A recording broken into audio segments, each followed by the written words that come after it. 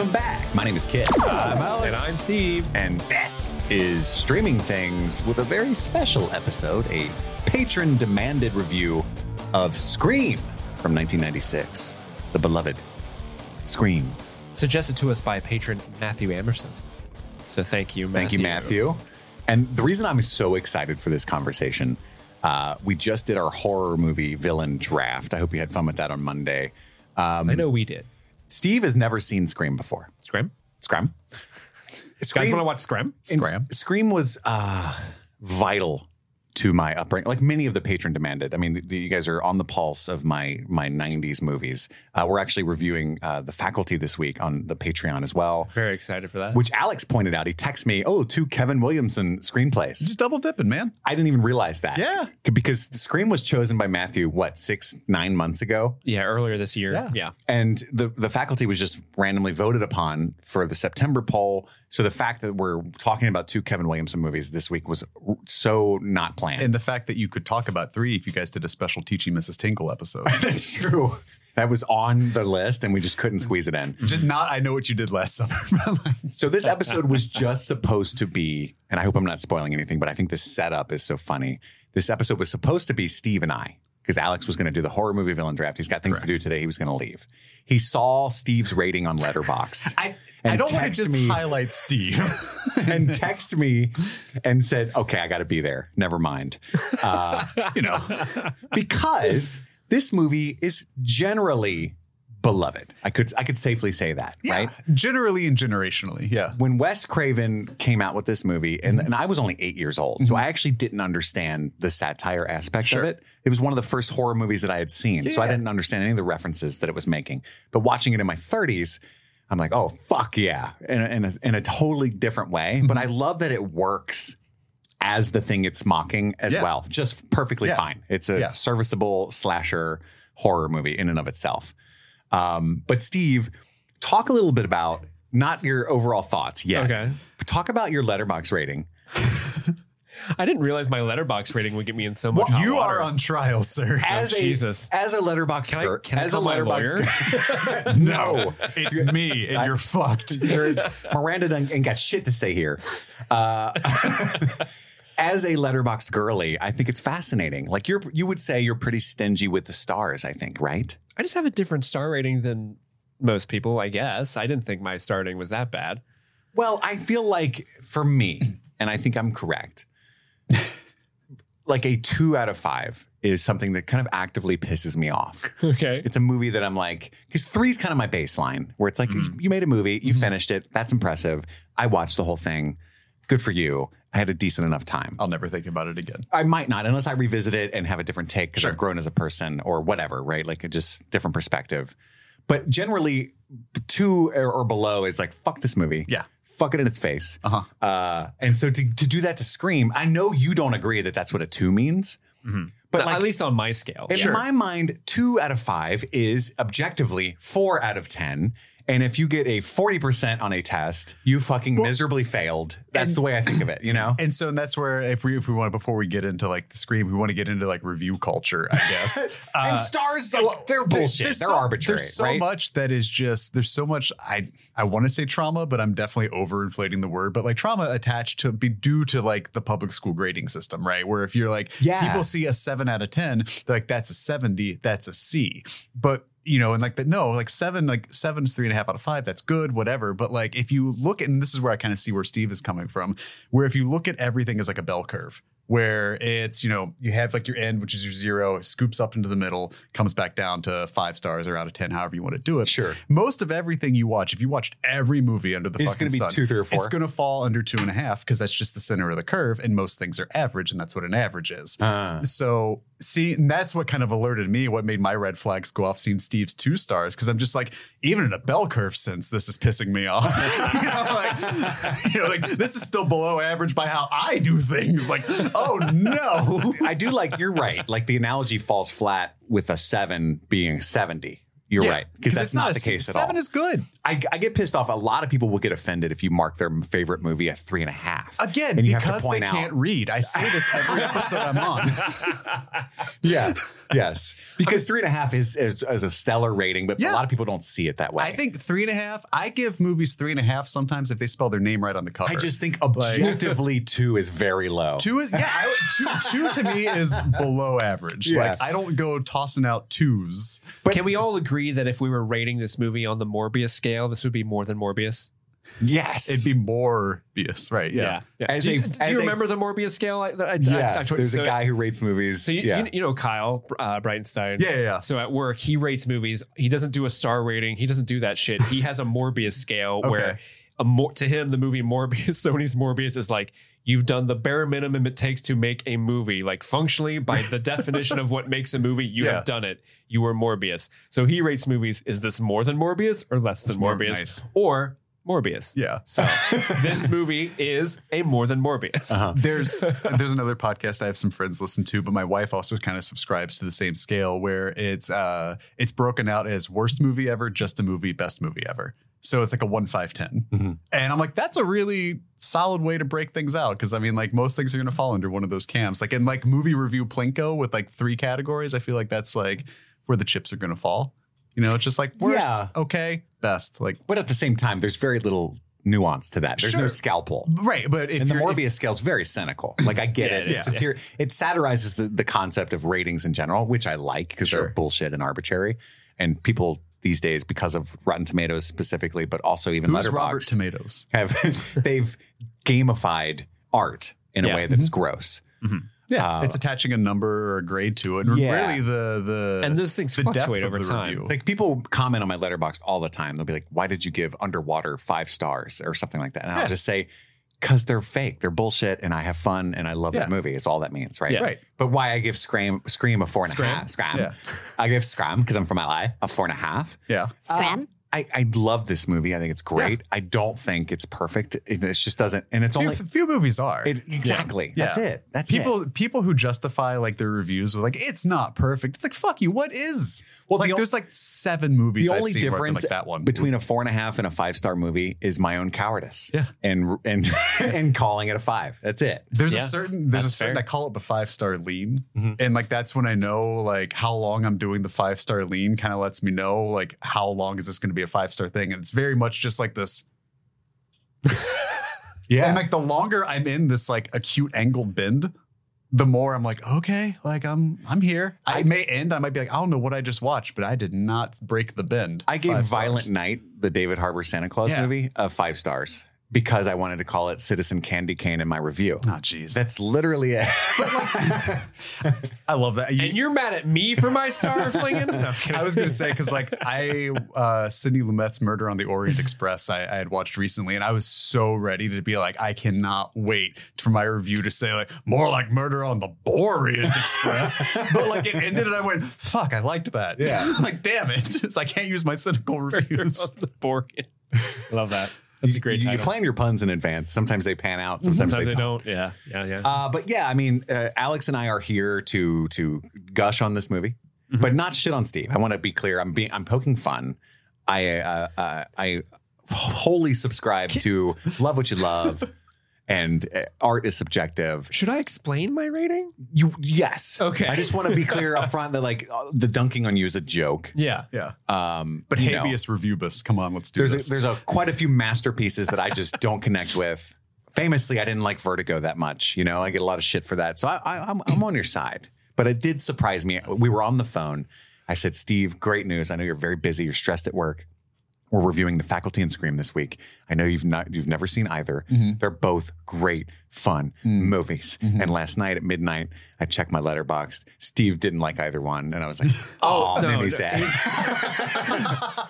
No, here's the thing. I actually had fun with The Faculty. Yeah, yeah. I like The Faculty more. I can't give it more than 2.5 stars because I think it's just we'll get to that review later. Yeah. But so the way my scaling goes on my reviews are 5 stars is a perfect movie. And like you said, the only thing keeping a 4.5 from a 5 is my own cowardice. Usually I reserve the 5-star for like, okay, it's been 10 years. You deserve to be a 5. Yeah. Here we go. I still feel strongly about you. A 4-star is a great movie. Like, this is a movie that I think is exceptional. A 3-star is a good movie. Like, oh, I like that. Yeah, I like that. I had fun. A 2-star is like, not really for me. And a 1-star is fuck this movie. I hate it. Yeah. Because I'm one of those people where I'm like, okay, you got me. Fuck you. Like, there's no real like Michael Keaton, white noise. Yeah. There's not really a gradient between I hate this and to me, right?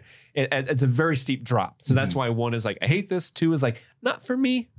But yeah, that's how my review go. But I gave Scream a 2 out of 5-star. Well, it's definitely very much not for you. So I get that. I had a visceral reaction at 6:05 in the morning when I saw it. I just think it was so funny because I watched it with Erica last night and I rated it, and within moments, people in the Discord, like Ruben on the Discord, was like, "Oh fuck, can't wait for this," and then Chris is texting me and like, "Oh, Alex is on the show now because you gave it 2 stars." I'm like, I did not expect it was the divisiveness of seeing like what you gave it like a 4.5, and then you just like a cold 2, just like you wrote your Stone Cold masterpiece. You wrote your 1 line, and you were just like.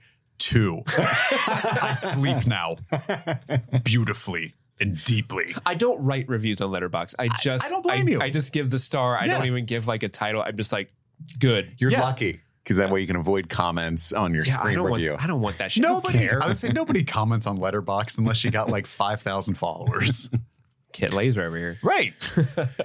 I just think it was really funny that I woke up because I asked Alex, hey, can you stick around for the Scream review, and he said, no, absolutely not. I said, normally I would. I got a busy day, man. I can't. And it was a hard no. And I was like, that's fair. And then this morning he's like, I just saw Steve's review. I will be seated. I had to, it was one of those where I'm like, I could wait and listen to this, but then I feel like I'm going to be mad in my cubicle. Yeah. If I wasn't sitting there going, like if I'm sitting there at work going, no. And then all I'd be thinking about is like, I had my fucking chance. I could have, whatever. But like, So Steve, I want to be here for it. You start us off with your overall thoughts. What it was like watching this, unless you don't want to start. But I usually start with you. I can start.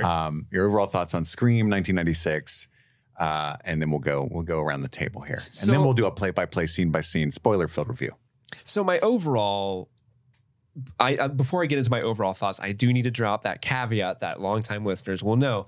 I'm not a big horror movie person in general. Like, it takes a very exceptional horror film for me to like it. Like, I'm very picky with my choices on what speaks to me, because a lot of these movies, it's just not my jam. I can't really quite explain why they're not my jam. They're just not.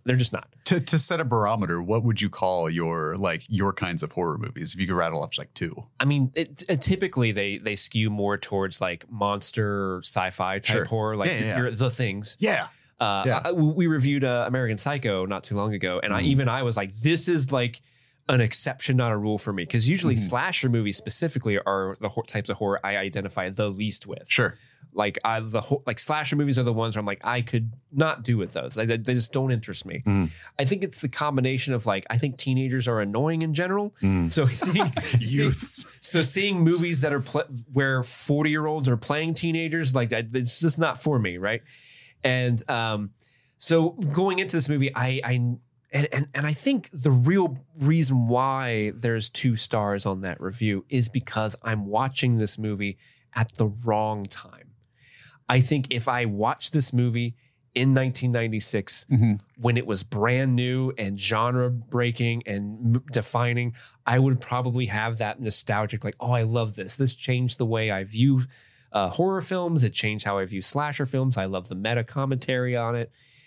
Because back then, it's such a novel idea, right? Yeah. Meta-ness isn't very novel, almost 30 years removed, right? Right. But it's one of those things where as I'm watching, I'm like, okay, I understand why this is such a big deal. This is very different than what was happening around this time. I get it, why it's on this pedestal.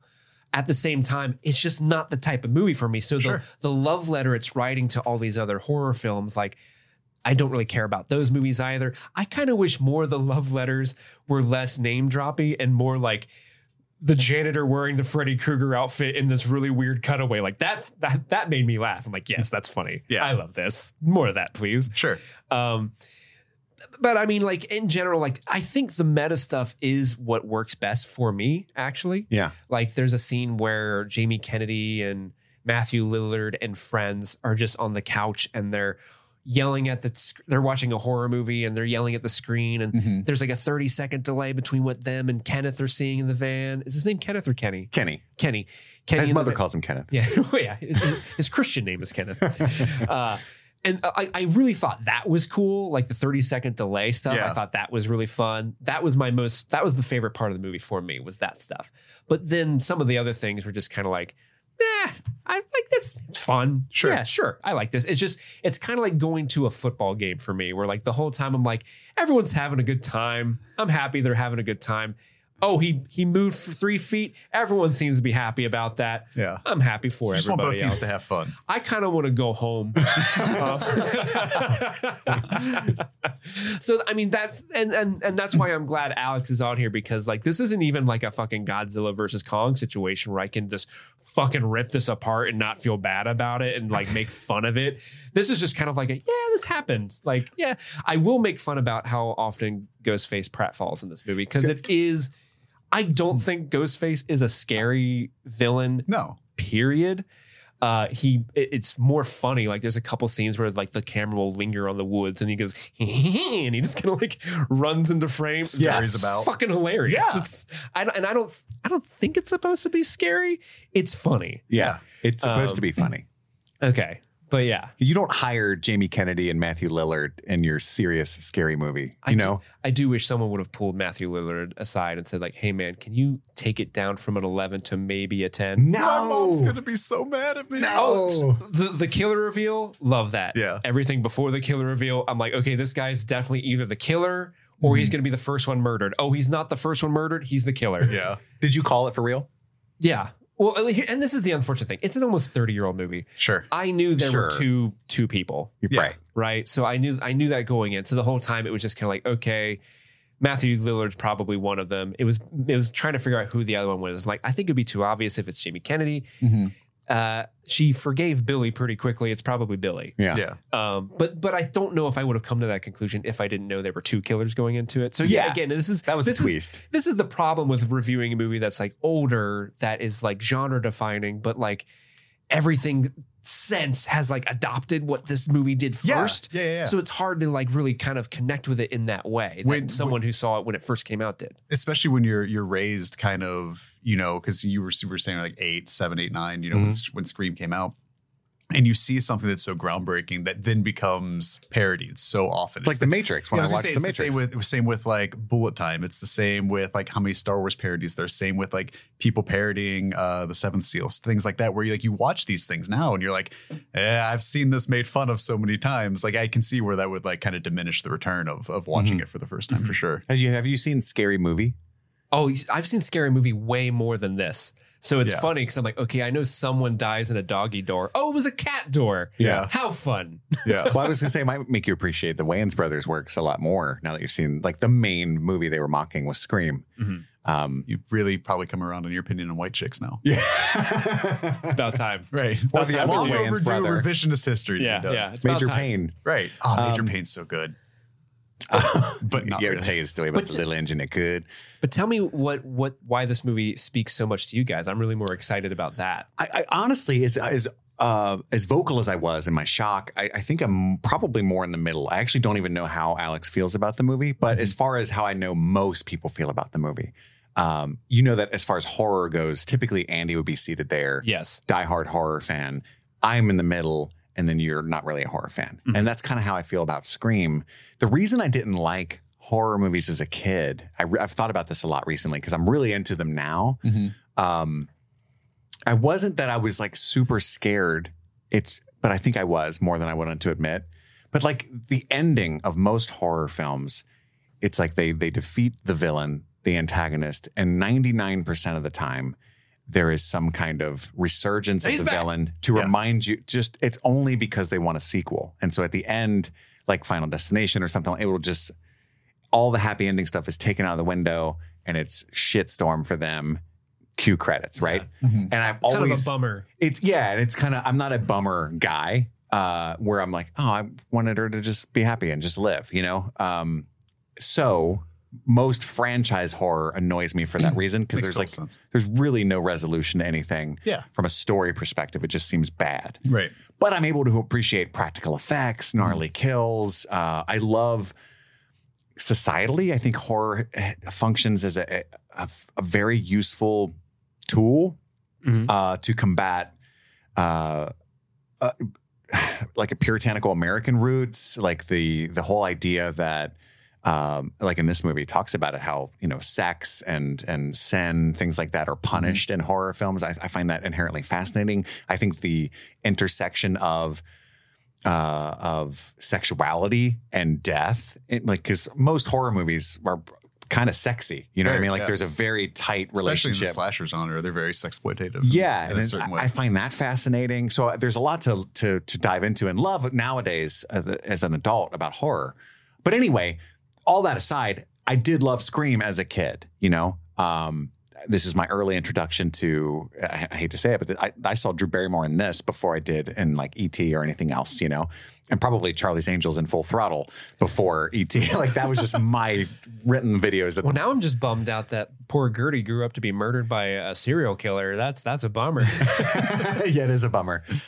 This started a I don't know, 5-year, decade-long obsession with Neve Campbell for me. This was Courtney Cox to me before Friends. I love your deep cut there. Masters of the Universe is my Courtney Cox. Yeah. This is, you know, and Eight-Legged Freaks are my David Arquette. Yes. You know, so absolutely. This was just, this is such a fucking 90s movie, and I'm a 90s guy, you know? So you know, the soundtrack, we got Nick Cave. Rose McGowan in here too. Yeah. Can't forget Rose McGowan. Matthew Lillard. Nick Cave in the Bad Seeds. Before Peaky Blinders ever did it. Scream did it twice, because they dropped that needle twice in this movie. Yeah, it's a great franchise. It's a great bunch of characters, and it is clever, you know. And like you said, it's a little overdone now, but Scream did it first. And the fact that it's Wes Craven referencing and often himself. There's a great joke in this movie where one of the characters talks about Nightmare on Elm Street, and she's like, "Well, the first one, the other one sucked." Yeah, and Wes Craven just directed the first one. That's Wes saying mine was good, the other one sucked. Well, supposedly, like Wes Craven wanted that out, because I was doing a little research. Oh, really? And he didn't want that line in because he's like, it makes me sound like an egotistical asshole. I don't want that. But Kevin Williamson was like, no, this is how people actually talk about those movies. Like it would make sense for her to say that. And he's like, okay. I agree that it's uncomfy if you're the one that made the first one and you're the one directing this movie. Yeah. But you know, lots of stuff. And like you said, some of the references are literally just Jamie Kennedy saying titles of movies or someone else being like, what is this? I spit on your garage, you know? And like revenge horror, people are like, woo. But at the time, this is the 90s. Yeah. Internet's barely taken off. These conversations about horror films took place in like on basement couches with joints being passed around. It's the original podcast. It was the first time to see it on screen. Like this and Kevin Smith were the only people doing it. Is Kevin Smith in a Scream movie? Yeah, he's in 3. He's in 3? Okay. Because the whole time when they were talking about like when Jamie Kennedy and Matthew Lillard are talking about movies in the blockbuster, all I was thinking is like, I wish Kevin Smith was Jamie Kennedy. That would make this movie so much better for me.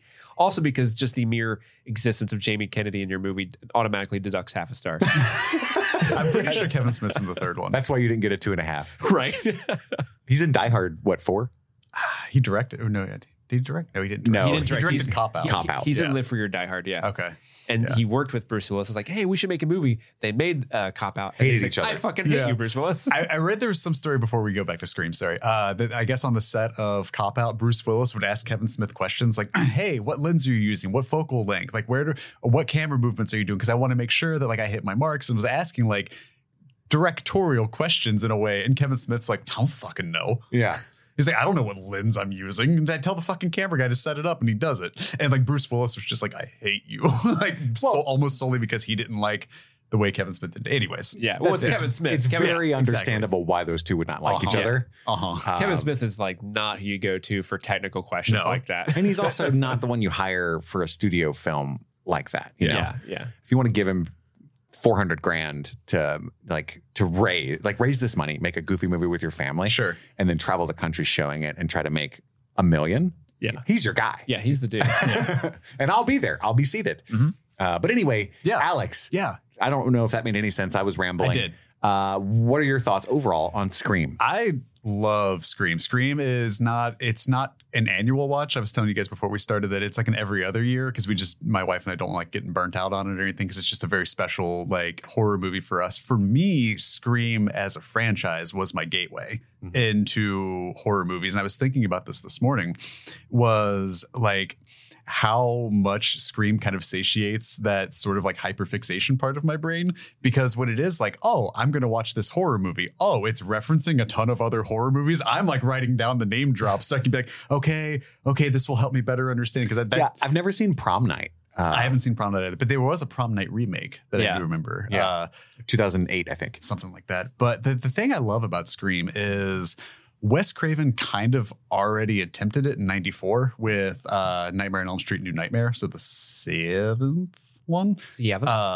So he started trying to contextualize the meta horror movie 2 years before he even started doing Scream and got Kevin Williamson to kind of, I think, round out the idea because New Nightmare is a little clunky in its execution. But having something like that is this dissection of a genre who, for me, when I was young, I think I got into it around the time like Scream 2, Scream 3 came out was when I first started getting into the franchise. To take someone like me who was scared and was frightened and who hates anxiety and tension-based horror to get a movie that's like, here's this genre you don't like.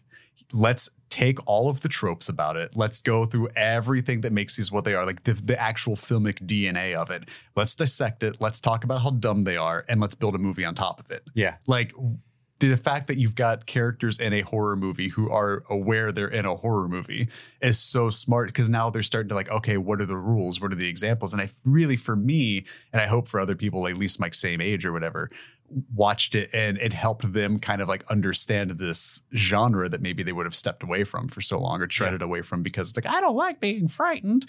But like to see something to be like, no, horror is dumb and stupid, and here's why. Like, we're just in it for the blood or in it for, unless it's like a Halloween situation. But I think Scream is just so smart. Scream calls out the misogyny, calls out the stupidity. And I think, ironically, caused a resurgence in slasher films. Because slasher was dead when Scream came out. And then you look at mid-late 90s, too, and you're getting that whole, like, Senator Lieberman push for like violence in video games, the violence in media. And that was when a lot of that groundswell post-Reagan stuff was really pushing up and too. And they called attention to movies don't make, Yeah, and to be like, no, this is just this one specific genre. Let's call attention to it. And in a language that I feel like I was like, how do I talk to Steve about this? Joe Lieberman. Well, I was going to say, as you say Lieberman, I'm like, oh, I got like fuck Joe Lieberman. I've been playing Mortal Kombat, but like it was that thing where when I looked at it, I was trying to find like a good analog, like modern analog, and for me it was a lot of like what Lower Decks did for me for Star Trek, where it is taking this thing that's like, yes, this show is dumb and it's stupid and it's boring and it's cheesy and it's corny, but here's why we can love it for that. And here's how we can embrace these tropes and these things that we're sitting there like, oh, horror movies, don't fucking go in there. And they're like, yeah, no, don't go in there. Yeah. Don't have sex. Don't do that, whatever. And to take these things to be like, yes, this genre is stupid and it's sexploitative and it's violent and it's gory and it's over the top. Here's why we love it for that. I thought it was just like looking back on it now 25 years later ish and be like, wow, like this was such a well executed like dissection and vivisection of a genre that they then were like, now let's build a successful movie on top of it. And in an age of pre-cell phone ubiquity, and in the sense of the first Scream, pre-caller ID ubiquity. Yeah. Like I love if a horror movie succeeds, it's either because of the mascot or because they made you afraid of something you didn't know you should be afraid of in your own home. And you take something like The Strangers, where it succeeds in being like, oh, there's someone in my whatever. Yeah. But like, the Scream in the way in like the mid 90s, early 2000s, just kind of like the phone rings and you don't have caller ID. You're just like, oh shit, kind of just makes you scared to answer the phone, which is something we do every day. Oh man, back then. When that phone rang and Drew Barrymore instantly answered, I'm like, not believable for me. It's like people will knock on the door and you'll see in a movie like, oh, come in. And I'm like, oh no, we're jumping on the ground. Like we're like, hide, stay away from the windows, whatever. But like, yeah, I love the fact that it made people afraid to do a simple thing that they like an everyday task, and then also dissected a beloved genre and actually tried to put this mainstream appeal to be like, no, here's why we love it for all the reasons that people are shitting on it. And then, to make an actual like successful horror within the boundaries that they establish and the parameters, because I don't think that's something that's really been looked at either. And I think what it did for the slasher genre is, revitalize it and bring it into like a new age. Absolutely. Like you've pointed on, it's been built off of so much. And it's one of those movies, and we talk about a few of them on here, but if you're gonna see like a 3-minute supercut of just, if you want to show someone cinema, or you want to make like a stereotypical celebration of movies, it's going to have all these clips, and you're going to see like the shark from Jaws jumping out of the water. You're going to see Marlon Brando petting a fucking cat. You're going to see Norman Leatherface Bates spinning around with a chainsaw. Yeah, Norman Bates stabbing through a shower curtain. And then at some point you're going to see Drew Barrymore holding a phone. Like, this is one of those movies. It's just it's that fucking good. It's that fucking iconic. It unsettles you so much. It's just like a small thing. I love. Big fan. So that's our intro. I think we got a good distillation of opinions on this movie. We'll go into a scene by scene recap as quick as we can. I took probably way too many notes. We've already talked about it's directed by Wes Craven, of course. Excuse me. Written by Kevin Williamson with an all-star 90s cast. We've got Neve Campbell, Courtney Cox, David Arquette. Skeet Ulrich might be worth a mention. Drew Barrymore, of course, briefly in the beginning there. Rose McGowan, Jamie Kennedy, Matthew Lillard. The Drew Barrymore misdirect at the beginning is so good too, because she's featured so heavily in the marketing. Not just that, but she's already the most famous one in the movie at this time. And she is like, I remember buying. So you do not expect her to die. I remember buying Scream on DVD and even noticing after having seen it, like, wow, they really featured her heavily, like even on like the DVD distribution, like years later, like she's so prominently featured on the poster. She's like one of the top billed actresses in the very first scene. And like, just to subvert everybody like that, when you see her hanging from the tree in 1996, you were like, what the fuck? It's such a, oh no, the gloves are off. Okay. Like this is something, even if it's maybe the same genre wise, this is something different. Yeah. It's like, you've already kind of like fucked with everybody at the jump. Yeah, absolutely. That's like making a movie today and you've got like Brad Pitt, and then it also stars Glenn Powell and Jack Quaid, and then Brad Pitt dies in the first 5 minutes. I knew you were going to say Jack Quaid. I knew you were going to say. I was trying to think like who's like kind of famous, but also everybody's like, eh. Yeah, and that's what I came up with. Because I think Courtney Cox was a pretty big deal at this time due to Friends. Sure. But yeah. Anyway, this is one of those. This is on the Mount Rushmore for me. This is like The Craft. Yeah. This probably The Faculty. Okay. I would put Starship Troopers on my personal. Sure. Yeah, fucking love Starship Troopers. When we reviewing that one? I hope soon. Come on. I hope soon. The only good bug is a dead bug. Man. If I could be from anywhere, I'd be from Buenos Aires. This movie, I believe Scream was originally titled Scary Movie, which makes the parody film series funny. Yeah. And they changed it to Scream, which I like because it was a Scary Movie is maybe too on the nose for the meta commentary of horror films, and so Scream might be a better title for that reason. Especially like I think if you made a movie like this today and named it Scary Movie, great. But 1996, I think that would have been too like Snakes on a Plane. That sounds stupid. Why would I see the movie called Scary Movie? Was it going to be scary? Oh yeah, it would be because it's the 90s. We're all dumb back then, so it'd be like, who does this mean? I don't think it would have done well. Yeah, they laughed and jerked off a lot in the 90s. Ribbons of jizz. The movie opens iconically with Drew Barrymore's character. The phone rings. I think I added them up. There's 5 different calls that she answers. And I would be out after the first one for sure. I'm with you guys. And then when she takes the second call, Dutch angles. That's right, baby. Just so you know, things are a little askew. Score kicks up. Yeah. I like that I'm about to watch a video because this is like the height of Blockbuster, right? Yeah. So it wasn't like a movie to her. Like she specified that it was a videotape, baby. Yeah. I don't know. That was a dumb thing to pull out, but it was funny to me. That old popcorn that you put on the stove. Yes. I never did that. I never did that either. That's a little bit before my time. I was microwaver from birth. Same. But I wonder if it tastes good, like better. Well, yeah, I wonder if it's supposed to be better. Yeah. I don't know. And then this is when she makes the joke about Nightmare on Elm Street. The first one was, the rest sucked. And then there's a couple more calls. Her boyfriend's name is Steve. I don't know how you felt about that, Steve. If that made you uncomfy. Steve out there getting gutted. That's my name. I hope nothing happens to him. Steve. I was immediately like, oh man, he's going to die first. Because I would die first in a horror film for sure. Is that why you gave it 2 stars? Yeah. Immediately he's like, fuck this movie. Fuck this movie. This has besmirched all Stevens, past, present, and future. They killed the avatar of me. Steve May 1 through 12. We must assemble. That was Steve May 3. They killed Steve May 3, unfortunately.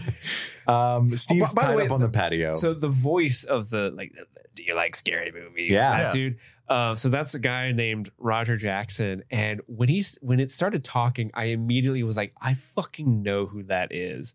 And it took me so long to place it. This is just the dude who's the voice of every ancillary NPC character in every video game I played in the mid to late aughts. So like if there were like cops in GTA, like you get on the ground, it's that guy. Dude, it's like the same voice. And so the whole time, like, and then he's also what's your favorite felony to commit? I think he's like Corporal Presley or something from Mass Effect. So that's also where I knew him from. But like his voice started going off. I'm like, I know this voice so hard. It was driving me nuts the first scene. I literally had to pause the movie before he killed Drew Barrymore to be like, who is this? I need to know. It's bugging me. I don't need to know who's under the mask, just who's on the other end of the phone. Yeah. And then I saw his phone. I'm like, well, he didn't actually kill people on screen. No. It's a great voice. Yeah. And iconic and creepy. I kind of wish it was that dude. Like if you look at Roger Jackson's photo, could you imagine that dude just trolling around like, I'm going to get you. It's me. Slow down. Get off my lawn. Steve's tied up on the patio and she has to play movie trivia to save his life. We know by the end he admits, I was going to kill you no matter what, right? Mm-hmm. If you lose, you die. If you win, you die. Which is not fair. That's not a fair way to play a game. I don't like those prizes. That is a carny game. And she misses the question because, of course, Jason Voorhees is not the killer in the first movie. I knew that one. Mrs. Voorhees. Even I knew that one. I think in the 90s, that was a harder question. Would you have known it? Yeah. No, that's one of the... I think your mind does jump to Jason when you think of Friday the 13th. And under duress, it's possible. Sure. I do think it's funny how a lot of these people are huge fans of horror movies, but they like lack necessary knowledge sometimes. Like, is that the guy with the nicer fingers? Yeah, Freddy Krueger. Like, there's a lot of that happening where I don't hate it because we all know people like that. Oh, man, I love horror movies. Yeah. What's that dude's name? Mm-hmm. Yeah, that type of shit's real to me. It's giving name 3 songs because somebody's wearing the band T-shirt, though. Yeah. You know, it's giving. it's a lot of gatekeeping. Yeah, but, I think it plays to a bigger audience. Yeah. to say the guy with the nicer fingers. Then you're right. No, but I think that's separating real. People who watch movies for art and people who watch them for entertainment, Steve. Because again, this is pre-Reddit. This is pre-YouTube. No, I'm saying that's a good thing. I like that it does it. Can you imagine like oh yeah, we'll fucking stab this ratio. Like, oh no, I hate Gen Z Scream. Well, they do. That's Scream 6. I know. No cap. If you don't answer these questions, you're about to catch a fade. You're about to be dead ass. What's your Riz? Like what? Ooh, that's a good question. You're giving main character energy right now, Nancy. He just texts them in the newest ones. Hello. He's like, what's your car's warranty? It's a Snapchat of the knife. Like, but there's like the dog filters on. Yes. So the killer, Steve, dies. He gets like disemboweled completely. Aww. And what happened to him? She ends up, I think he just ran a knife across the stomach and the intestines fell out. That's my guess. Ghostface is very nimble. He is. He sprints like, well, there's 2 of them. Well, yeah. So, well, like even the whole, because isn't she like looking out the patio window with the lights off and you hear like, so she turns the lights on and then there's like no one there. So it's like he had to like do like a drive-by knifing. Basically. Yeah, well, the only time I was like, how did he pull that off? Because it's ostensibly it's probably Billy Loomis. Is with the principal, Henry Winkler, when the Fonz is getting killed. Yeah. And he keeps knocking on the door.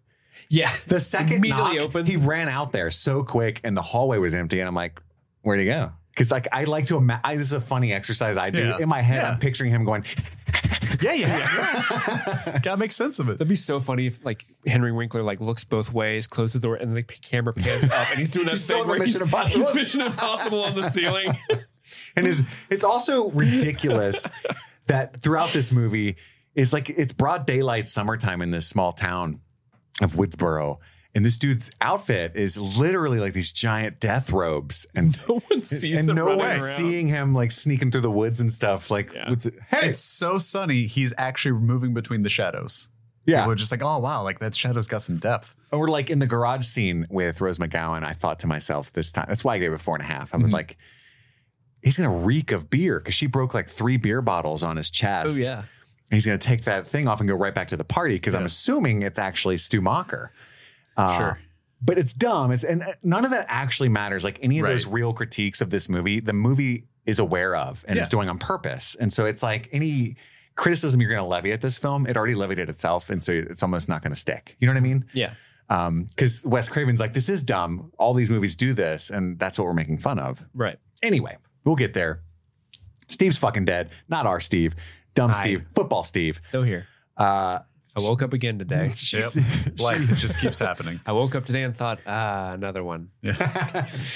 She sneaks outside. And like Alex pointed out, as a viewer, the first time in 1996, you're thinking, okay, Star is about to get away. She sees a car coming down the street. The movie's about to begin.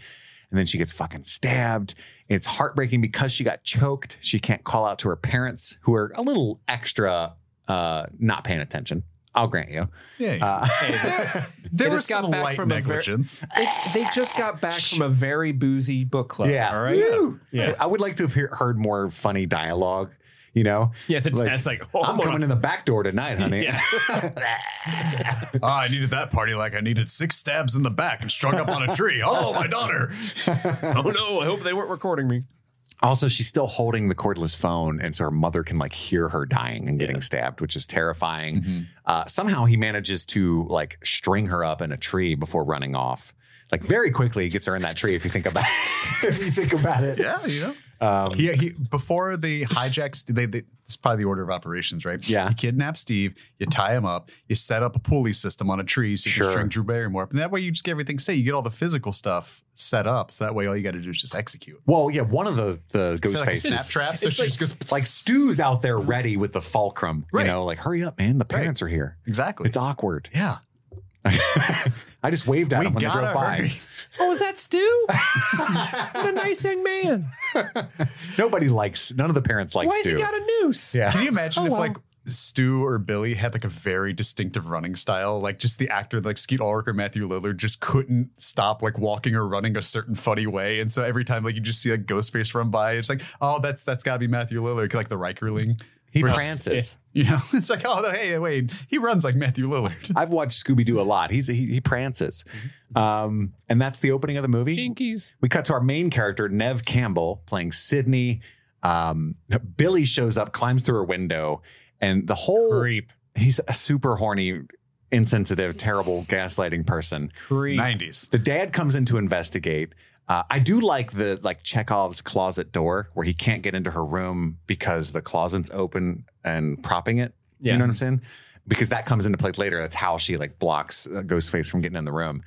And then his like way to turn her on, right? Like he's trying to get her horny.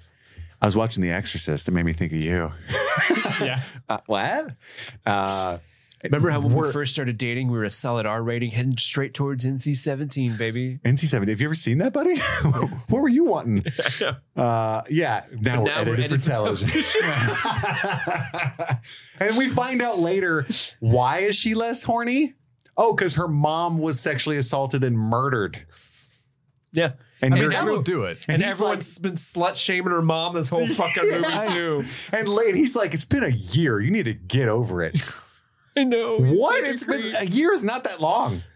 Yeah. This first scene, I just immediately was like, this guy, he's either the killer or he needs to be killed. Right. The only way he wasn't such an obvious piece of shit is when society needed serious changes and he didn't come off that way, you know, which I can't. Again, I was 8. Sure. Hopefully he came off as an immediate creep, but I kind of doubt it. The first time I watched it, like when I was a kid, I was like, I feel like he's telegraphed.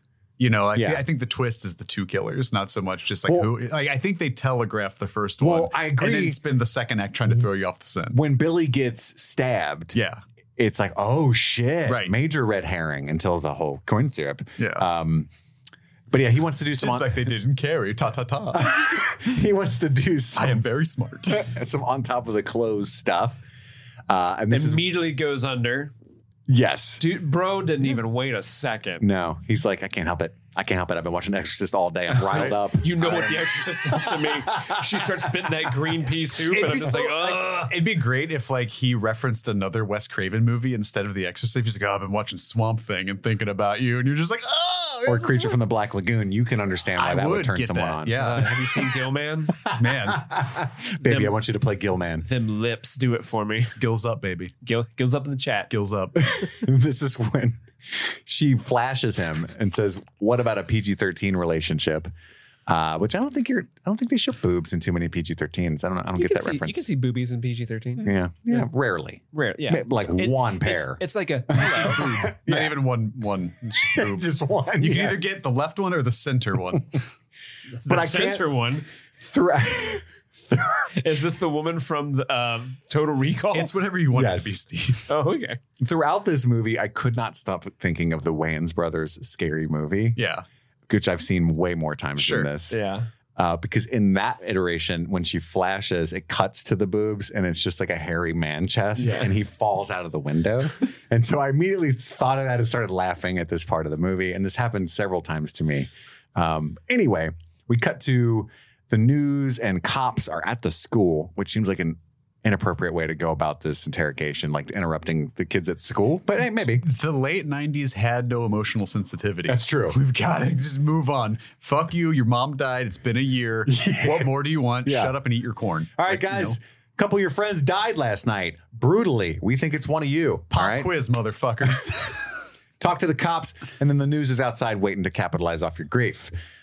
So Courtney Cox plays Gail Weathers, which is a purposely bad reporter name. They even call attention to it. Rose McGowan plays Tatum, her friend, which is also Dewey's sister. Mm-hmm. I wrote a Fantastic Four parody movie. Fanfic? It was the spiritual sequel to Spider Mike, if you remember. Yeah, that one. Was Rose McGowan in it or something? No, but a big part of that screenplay dealt with all the news anchors in town being abducted, and one of them was named Carl Weathers. Nice. Star Wars. Maybe you got a stew going.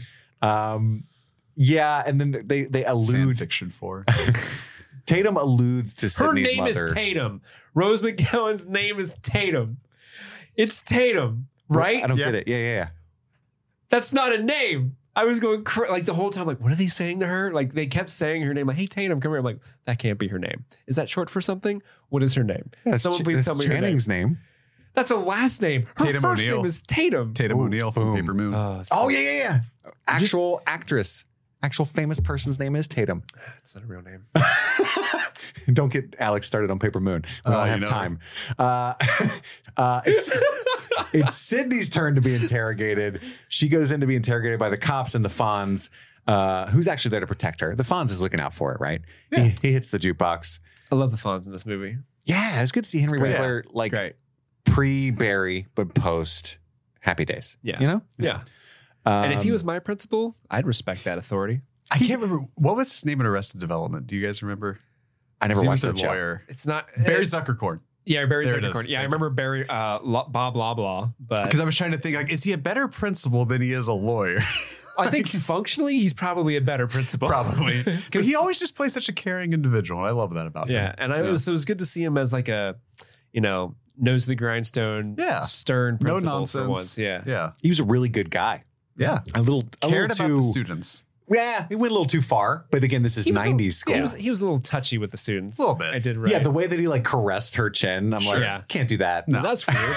Right. But then when he was yelling at the pranksters later on, I'm like, yes, do get 'em. it. But also cool, Expel them. but also he threatened them with scissors. You know, Good. that expulsion's not going to stick. He's a little emotionally unhinged. And I Yeah. think that's a perfect temperament for Henry Winkler. Of course, Which the fact that he's principal- later cosplaying as Ghostface kind of takes a lot of the stank of him expelling them that's away. true. He's Yeah. like, all right, now that I'm alone, this is pretty cool. Right. It feels pretty good. It's like, I'm touching myself tonight. Touching my chin. We meet Matthew Lillard as Stu Mocker and Jamie Kennedy as Randy in what becomes the iconic main cast of kid characters discussing the murder outside the school scene. It's parodied in several other Scream movies itself after this, but they sit outside kind of eating their lunch, talking about the murders. Matthew Lillard insensitively, right? Live her alone. Live her alone. He's really happy about that pun. Solid pun. And then we get a Luton bus transition. Are you guys familiar with the Luton bus? Not familiar with the Luton bus. So the movie Cat People is the first time it's done, but it's like the first jump scare. Okay. Val Luton, I think, was the producer of that movie, but doesn't matter. Mm-hmm.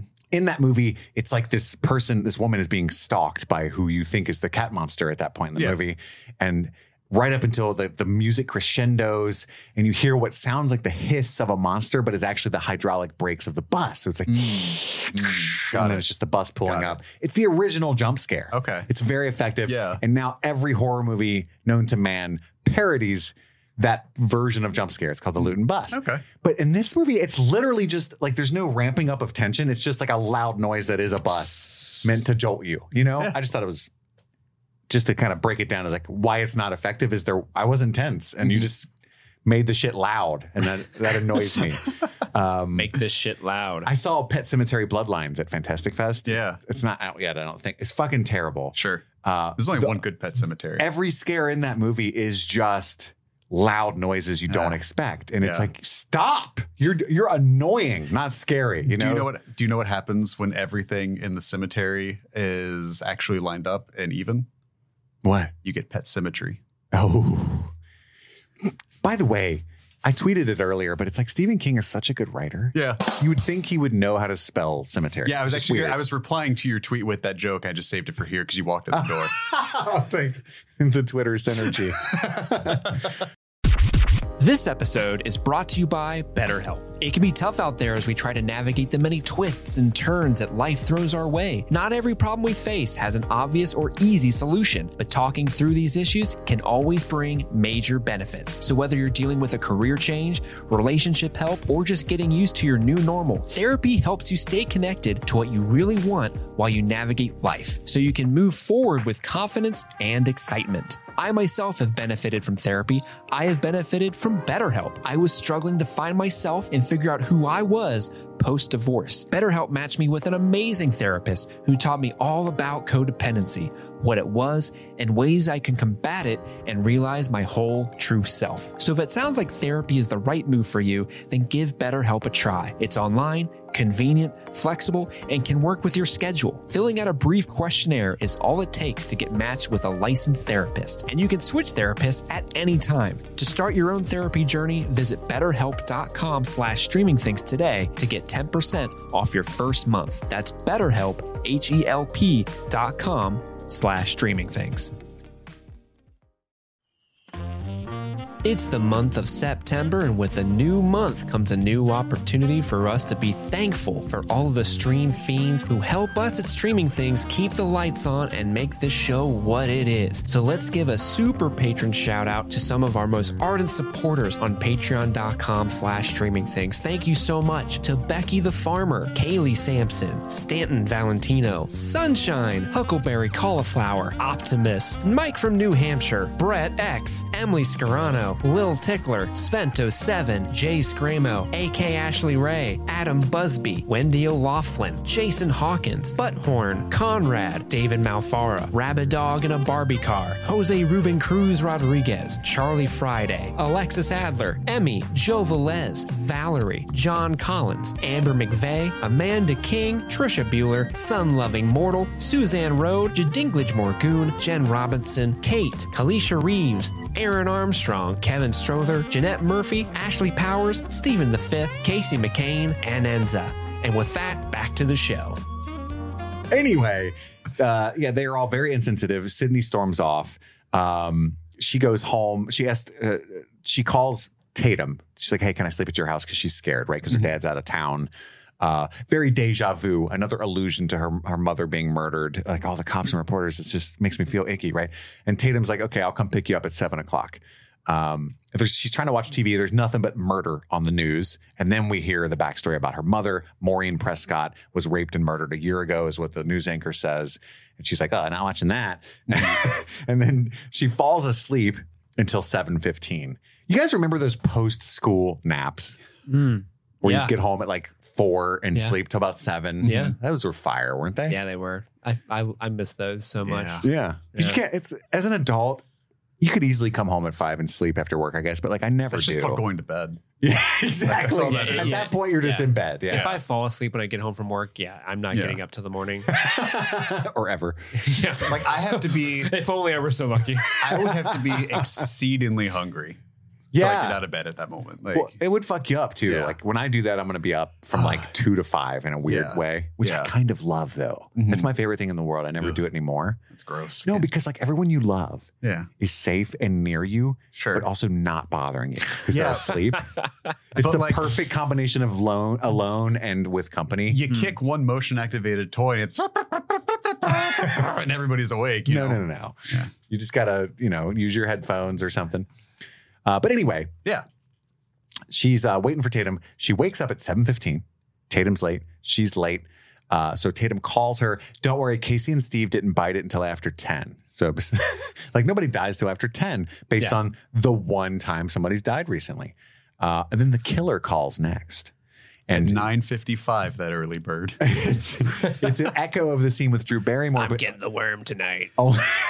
Only this time, having margaritas. Cindy doesn't like scary movies, unlike Casey. Yeah, she was watch All the Right Moves where you can see Tom Cruise's penis. That's right. Well, she's down to. That was Tatum's suggestion. If you pause it at the right time, you can see his penis. Yeah, Cindy was like, okay. I'm not going to watch that. Gonna put her life in cruise control for a minute. That's right. Yeah. And so Zenu, help me. I do like the comment where she's like, "Why don't you like scary movies?" And she's like, "It's insulting." Some chick with big tits runs upstairs instead of out the front door, like she obviously should. And then right after this, we get a situation where because the front door has the chain on it, she tries, but then is forced to run upstairs. And so it was like, I don't know, Wes Craven being really cheeky. Like I've made fun of this, but then given a very good reason of why she's running upstairs. Like you said, like they call attention to it and they do it and everybody's having a good time. I think it's fun.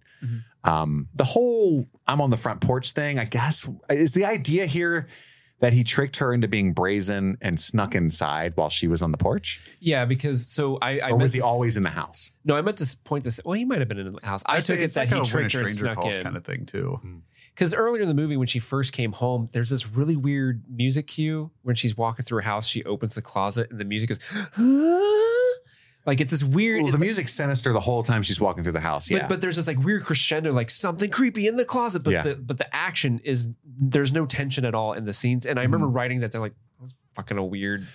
I know what you're talking about. But then later on, when we get to this scene, he's hiding in the closet. So it's almost like this almost preemptive, like, oh, something in the closet. There's no one in it. But then later on, he was. Yeah, He's I just think biding his it's trying to time. like lull you into not seeing the closet is scary because you hinted at it before and everything. Exactly. Do you think he was in the closet the whole time? No. And then when she fell asleep, he's like, fuck. Well, She's never going to that's answer when the It's Always phone. Sunny in Philadelphia He's actually episode. called her like 9 times. Oh my God. When will this bitch wake up? How many Xannies did she take? Damn it. But I think they make a point of her walking Please away. enjoy the music while your party is reached. Oh my God. But yeah, they make a point of her walking away from the door and looking around the corner and not looking back at the door and leaving it wide open. I think that's supposed to be the thing where he's, he did the ghost face like, let me get you. He ran in there real quick. Some creaky boards would undo his whole plan. She just turns so around. much. He's standing there like, To throw in a deep cut real quick, sorry. because just you guys talking about this stuff in particular, about like the movements within the house, the phone call stuff and everything. There is a pre-Halloween John Carpenter movie that was made. It was a made-for-TV movie called Somebody's Watching Me or Someone's Watching Me. But it has a lot of those things where like you're seeing John Carpenter really practice for Halloween. And there's stuff like that where it's like people are in the house and like you don't know. And like there's a spot where the main actress whose name escapes me, is on the phone and she's kind of like looking out. So she's facing the camera. And while she's on the phone, you see somebody from behind like her chair dart out. And the music just does this quick, like, bam, like a quick orchestral hit. And you just see the shadow run out from behind and like out the door. And it's literally the only scary bit in the scary movie that is Someone's Watching Me. But like you can see so much of that get pulled from Scream. And that's another thing that I love about it is while it is, it's has those same moments where it's trying to like misdirect you and misguide you while it's also still trying to deliver the thrills. And just a weird moment reminded me of a movie I will never watch again. no, I get that. And I think You talking about that makes me think, though, there are a lot of moments that are like visual references. Like they say the titles of movies. Yeah. There's a few overt homage references to other movies, but there's also like some visual things to horror in general. Like when she opens, I think it's a refrigerator in this scene before she gets talking to the killer before she takes a nap, she opens the refrigerator. And it's like the shot is set up where like it's a profile shot of Sidney. When she opens, there's a lot of negative space in the hallway behind her. When she opens the fridge, all that negative space is hidden by the fridge door. Yeah. It's an iconic horror move to like open a cabinet, close cabinet. Now there's a thing that wasn't there before, right? Right. And so you expect there to be something because of the music, but then she closes it and there's still nothing there. Yeah. And he's just like teasing you. He's playing with your balls a little bit. Yeah. He's like, don't worry. And that's I think More that's Wes. it drives that tension, that underlying like yeah. yeah. But she doesn't like scary movies. She doesn't believe that it's any. She thinks it's fucking Randy for a while. I'm not Randy. What if I'm not Randy? And I love how there's like the it's like, you're not Randy. He already said he's not Randy. This. But she goes on the porch. He sneaks in or is already in there. She comes back in. He's in the fucking house. He slams her head on the ground and shit. It's really violent. I'm like, stop being mean to Sidney. She ends up having to run upstairs after she said that was dumb.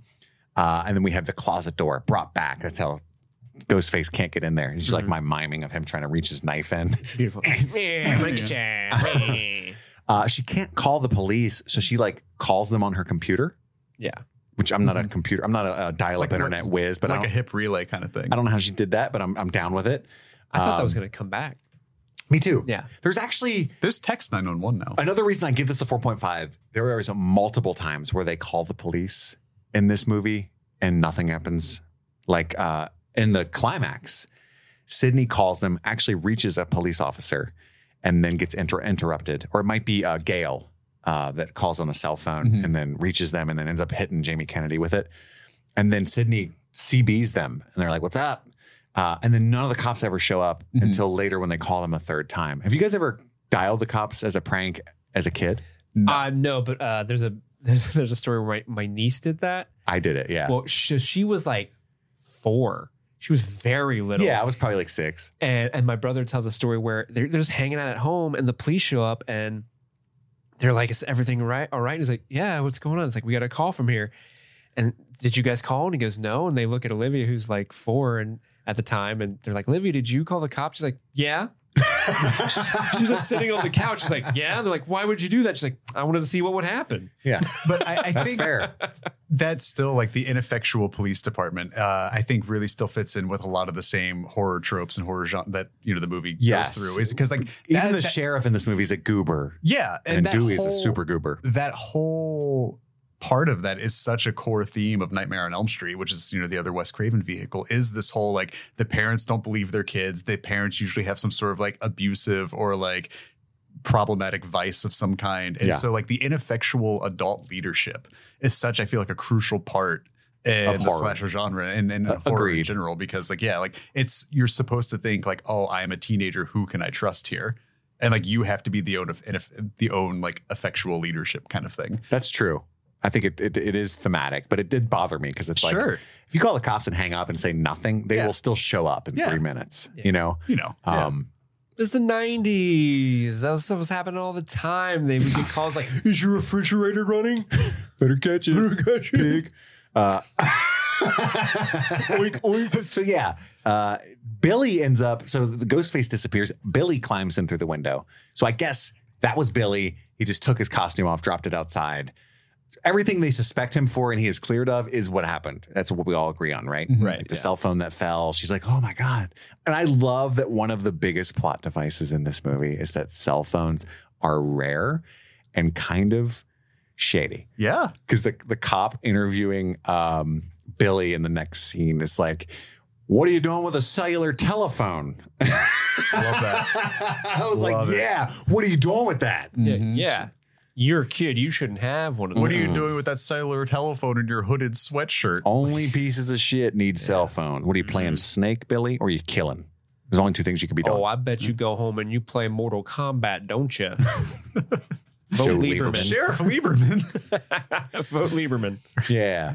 I like when she opens the door, she gets scared because it's Ghostface, but it's just Dewey. Like, oh, I found this. Yeah. I thought that was a good shot. David Arquette is like perfectly cast here. Yes, but again, I can't stop thinking of Officer Doofus.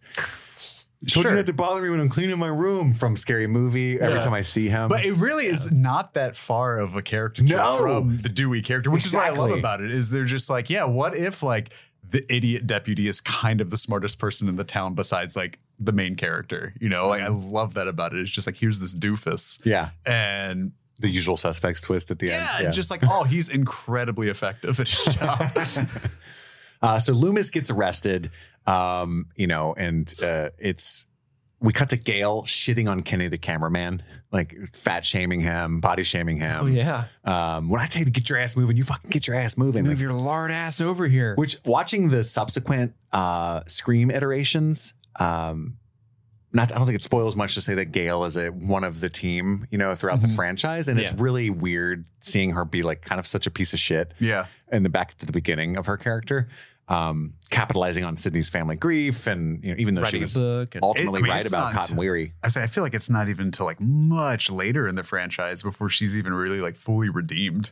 I don't know that they redeem the character even so much as just the nostalgia gets in the way, and you're like, oh, that's Gale. Yeah, I like that piece of shit. Right? Yeah, that's my piece of shit. Capitalizing on trauma. Yeah, hey, man, justice for Kenny. That's all I'm saying. Yeah, Kenny, he gets a raw deal for sure. He's just doing his job, eating Cheetos. He just wanted his chips. Yeah. He went through my boy crushed like 3 whole bags of chips. Well, you're sitting in the van. What are you going to do? Right. That's what I'm saying. Like, he's a legend. You love snacks. That'd be you. And his dying words were to try to help a young woman. That's true. And he was going to go help a young man. After he's already had his throat slit, he was like, there's a doggy door in this van for some reason. We haven't talked about it at all this whole movie, but it's there. People slide my chips through there, usually. Yeah. How it works. He does litter though, so maybe that's why he had his comeuppance. He died. I was pissed about that. Yeah. I was. Ghostface is an environmentalist. That's that bag going to end up on a turtle and it's going to kill it. Sydney can't find her dad, who is not at the hotel he told her. He made a point of telling her he'd be at, which is a red herring because they're trying to make what's his name? Neil Prescott suspicious. Yeah, not just to the cops, but to the audience. I feel like. I don't feel like even as a kid I was ever convinced it was her dad. Yeah. Like it just didn't occur to me. You gotta consider it. Like, I think part like 78 pages into the script, like, I would have wondered if it's the dad first. Yeah. Shit. Go back. All right, let's throw him out. Make the hotel. Anyway, Billy's being questioned. What are you doing with a cellular telephone? They end up taking Billy away. The costume's a dead end as far as evidence. The Father Death costume is sold at every 5 and dime store in a 5-mile radius, which there's only 2 of them, but still doesn't narrow it down. I just love how the sheriff still gets a kids these days moment. Like Taylor's own his time. I know. I actually saying kids these days are the worst. Kids always suck. Yeah, they're always the worst. What era? The worst iteration of kids is always now. That and like their youth is wasted on them. Were they like that in like Elizabethan England though? Like kids these days? Oh yeah, you get those little poppers these days, jamming to their Beethovens and all their rap songs. I was in the coal mine when I was 5. Kids these days don't want to work. Like there's a proletariat pushing a hoop with a stick. You know, like, yeah, the whore. And they won't be able to check the cell phone records until morning. And I didn't make a note of these kids today. I didn't think it was possible, but they murder nowadays. It's true. I love the fact that Tatum is Dewey's younger sister. Correct. And he's trying to be like, I'm a big man at work. I'm a man of the law. It's my superior. Mom told you to consider me a man of the law when I've got this uniform, Mom. I love that dynamic of a little sister just shitting all over her doofus older brother who's trying, like, I'm really trying to do my job, please. Yeah, he's trying to be a person of authority and a person of respect. But at the same time, he's like licking a pink ice cream cone. Sure, he's still like that kid at heart, you know? Yeah, he's still a child. It's a weird dialogue when Gale first meets him and she's like, you don't look a day older than 12. And he's like complimented. Yeah. Like, I don't like this. But I love the line where he's like, that's my superior. And she's like, everybody's your superior, dude. You suck. Got him. Got him. But her shitty taste in men will be her downfall, Tatum. Yep. So Gale goes to look for them out back because the sheriff lets them sneak out the back way of the police station because Tatum takes Sydney home. But Gale's too clever for that. She's a savvy tabloid reporter. So she meets him in the alley with Kenny. And it's very rude to her, right? Like, I'll send you a copy of the book about your dead mother, right? And she's just not backing down. So Sydney punches her. It's so funny that I think it is rude, yes. But in Gail's eyes, she's not being. She's like, well, of course I'll send you a book. Of course. Like, she's like, yeah, we've worked together on the writing of your mother's death. Like, in this weird way, Gail doesn't think she's being rude, but she totally is. She's antagonistic. Doesn't quite like understand it. I think she knows what she did. I think she 100% put stank on that. Like, I'll send you a copy, bitch. Yeah, like, that was how I took it. Oh, I thought it was more of like, girl, of course I'm going to send you a copy. We're partners in this. But it was definitely more reading. like I have capitalized on your grief and like I have consumerized and like written a story about like, you know, the stuff. And like basically Gale Weathers, I feel like is the reason Maureen Prescott's story won't go away. But also, Gale thinks Cotton Weary is innocent. Yes. And he is. Yes. And so she kind of hates Sydney. Yes. Who is the biggest evidence putting him on death row, right? Right. Yeah. So she has less empathy for that reason. Tons. Yeah. And it's kind of funny. In retrospect, she's correct, you know? Yeah. So anyway, that's interesting. I never really thought about that till just now. I was like, actually, she's right.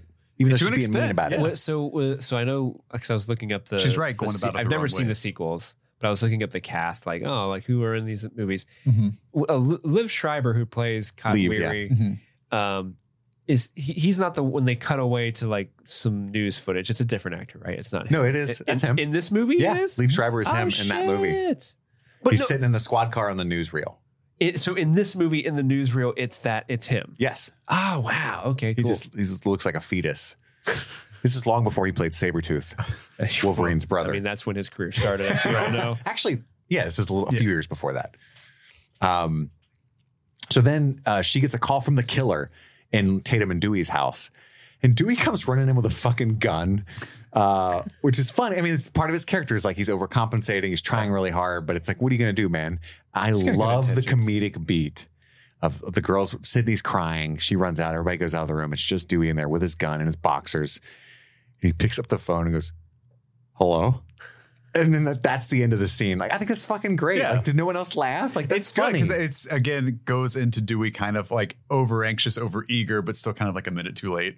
Yeah. You know, it's he's still, trying. Yeah. Where it's just he gets there eventually. Yeah.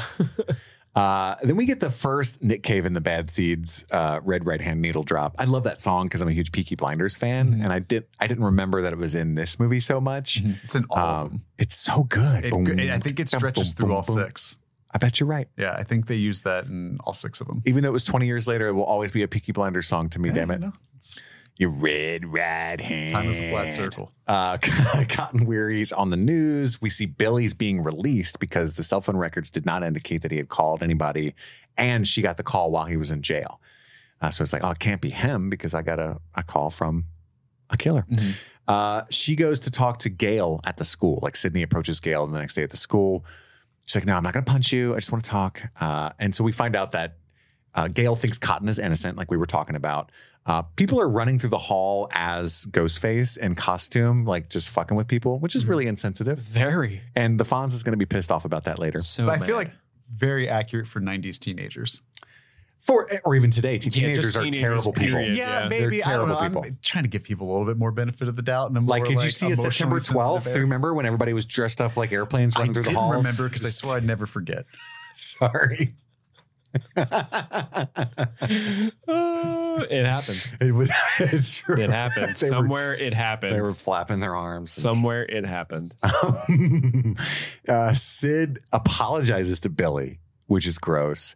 And then he takes that opportunity to be like, I do think it's time you get over it. You know, your mom died a year ago. Like, my mom left. Like, my parents got divorced. We're the same. And I'm not being a little bitch about it, even though I'm literally murdering people. So there's one bit about this when, because it's Billy saying that I couldn't have made that call. I was in jail. And I laughed so hard because the way he punctuates, like, I was in jail, was he holds up his hands to show that he had been fingerprinted. So it's like, I haven't washed, I haven't taken a shower yet.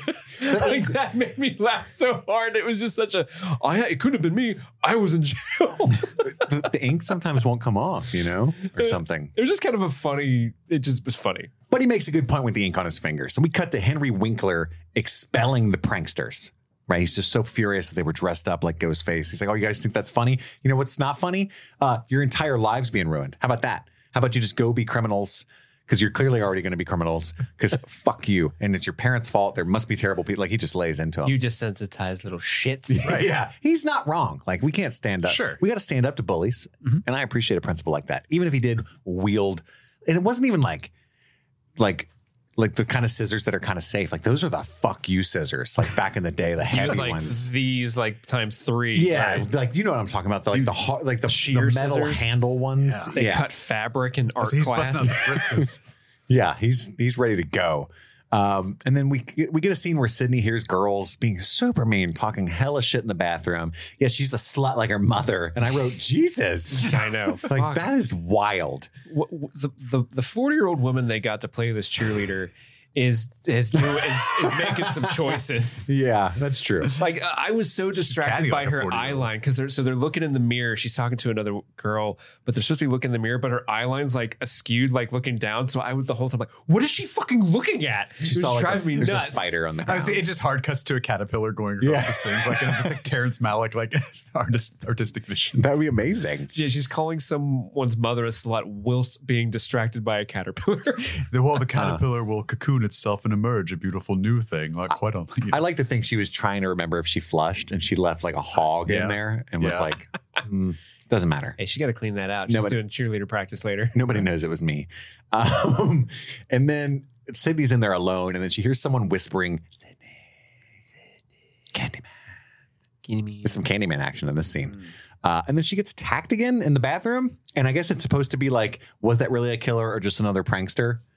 She's like, no, it's definitely a killer. So this scene, is there supposed to be a red herring where the sheriff is the killer? Because they make a point in this scene to show the boots come down in the stall, and then later on they make a point The to cigarette show stomp of the they boots. show the sheriff's boots. He has like the same type of boots. I didn't even catch that, but Yeah, you're I don't know. 100% probably right. Yeah, that makes sense to me that they would be throwing you off all over the place. Because the killer being the sheriff would be a good twist. Yeah. Do we stay close to Sydney? And we cut to Gale Weathers probing Dewey for information. He's a terrible flirt, but she kind of slowly becomes smitten by his lack of charm. Like legitimately does kind of fall I for him. couldn't tell if she was the. I think it starts off as she's just using him. Yeah. But then by the end of it, I'm like, I don't really She's like- believe She has been swayed by his bumpkinness. I kind of want to fuck this guy. you know? It's the stash. It is a bottomless barrel of charm. Are you giving out rides on that thing? I'm just curious. That's what she's thinking. And Kenny too. Kenny's like, I'd go. What's up, man? Yeah. You I like got all these Cheetos? chips? Yeah. Why'd you crawl through this back door of my van here? Yeah. Buy I'll me a show you drink my first. equipment. All the classes are suspended until further notice because of the attack at the school, or at least the goings on in general. They institute a 9:00 curfew in this town to combat the killings, which even the police don't take seriously. And we'll find that out soon enough. And then they talk about Gale has a line where she's talking to Dewey, and he's like, oh, it's not a serial killer yet. Got to kill a few more to qualify for that, nomenclature. And she's like, we can hope. Because further cementing the fact she wants her own reputation to be bolstered more than anything else. If it bleeds, it leads. All right. Yeah. Her biggest demographic is 11 to 24. He's 25. And then he's like, I was 24 for a whole year, which I think is fun. I like it's a good line. That's a funny line. Stu wants to throw a party, and the Dewey, a cop, is going to drop his sister and her friend off at this party past curfew and think nothing of it. I think that's fun. But to Alex's point, That's Dewey, baby. not only that, but the police in general in these movies are just completely Maybe incompetent. Dewey's thinking like there's no safer place she can be than a party with Amongst a her bunch of friends. people. Yeah. Yeah. I can see that logic leap. One of whom is the killer. Yeah. Maybe two. We cut to the principal trying on the ghost face mask.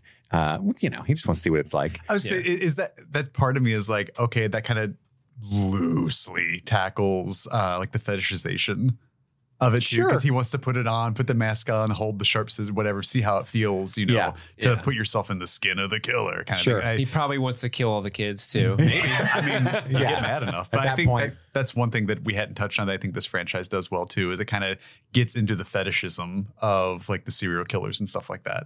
Yeah, the Netflix docs, the Investigation Discovery that kind of stuff. The boom that it has occurred since then. Yeah. And we get a spooky knock at the door. Fred the janitor is prickly. He is not having it. I love this. One shot. What? Night shift is starting. Yeah. And then he gets stabbed as fuck by the Ghostface killer after some knocky knocks, which is there's no real reason to kill the principal other than to throw you off the trail, I guess. Based off what happens at the end, I'm kind of like, what is the reason for killing the people that were killed? But then they say, like, there is no reason. So, yeah, this is the millennium. Yeah. No need for a motive. I like that. Big word. And then we get to Tatum and Sydney talking about how maybe Cotton is innocent. Like, Tatum's kind of, maybe you got a point. Maybe the guy who killed your mom didn't kill your mom. You ever think about that? I'm a good friend. We get a Richard Gere gerbil story It's like the Richard Gere gerbil story. You know, you hear it enough, you just start to believe it. I haven't heard about that since the 90s, so it's like that's so funny. Like he just kind of like finally let that go, and now it's immortalized in a movie. Cool. Escaped it. Yeah.